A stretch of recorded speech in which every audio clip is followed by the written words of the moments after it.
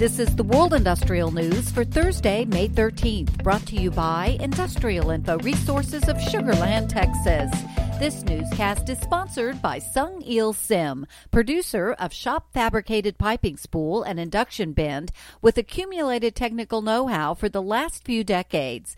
They've also produced and supplied nuclear, thermal, and on and offshore plants with high-quality piping. Well into this year's second quarter, there is much more optimism regarding overall oil and gas commodity demand. But will this necessarily lead to more capital investments being brought back into the upstream sector?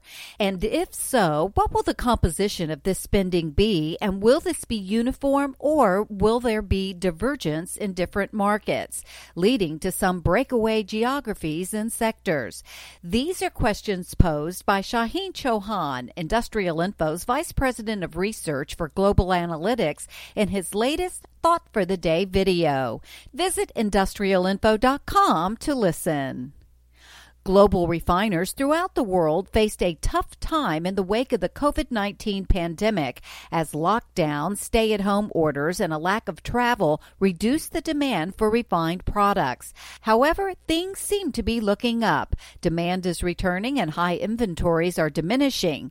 In Wednesday's webinar on spending in the global petroleum industry, Chris Pascal, Industrial Info's Vice President of Research for the refining industry, and Shaheen Chauhan, Vice President of Global Analytics, discussed the current trends seen in the industry and what to expect in the near future.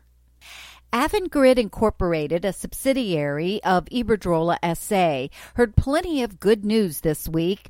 First quarter revenues and net income grew substantially from the same period last year, and the Biden administration approved plans for the company's closely watched wind energy project offshore Massachusetts.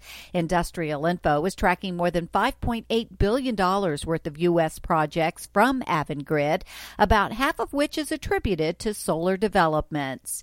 And in response to Europe's renewable energy policies, refiners in the European Union are evaluating nearly $1.8 billion worth of green hydrogen projects over the next 5 years. The majority of spending is planned for Germany. Among the projects, Royal Dutch Shell is building a 10-megawatt green hydrogen electrolysis unit at its Rhineland refinery and plans to add a 100-megawatt unit by end of 2024 as part of a plan to develop the Rhineland refinery into a green energy and chemicals park.